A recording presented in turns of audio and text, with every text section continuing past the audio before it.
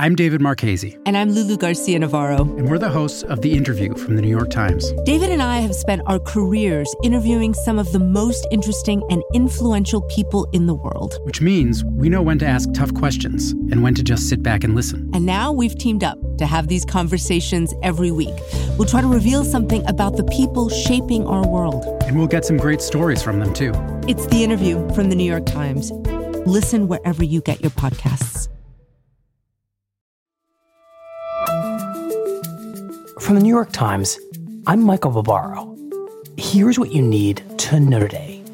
The Rules Committee will come to order. We have never had a hearing like this one before. The first reason is that we have never had a member like this before.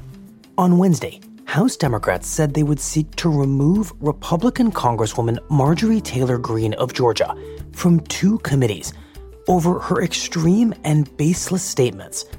Democratic leaders have scheduled a vote on the matter for today, after concluding that House Republican leaders would not act against Greene on their own.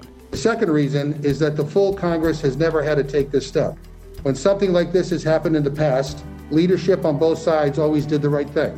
In past comments, Greene has endorsed executing Democratic leaders like House Speaker Nancy Pelosi, falsely said that the September 11th terror attacks were a hoax, and fabricated the claim that the devastating California wildfires were caused by a laser beam shot from outer space. This is not a close call. Serving on a committee is not a right. It is a privilege.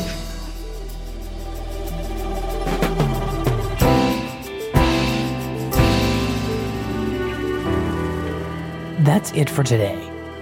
I'm Michael Barbaro. See you tomorrow.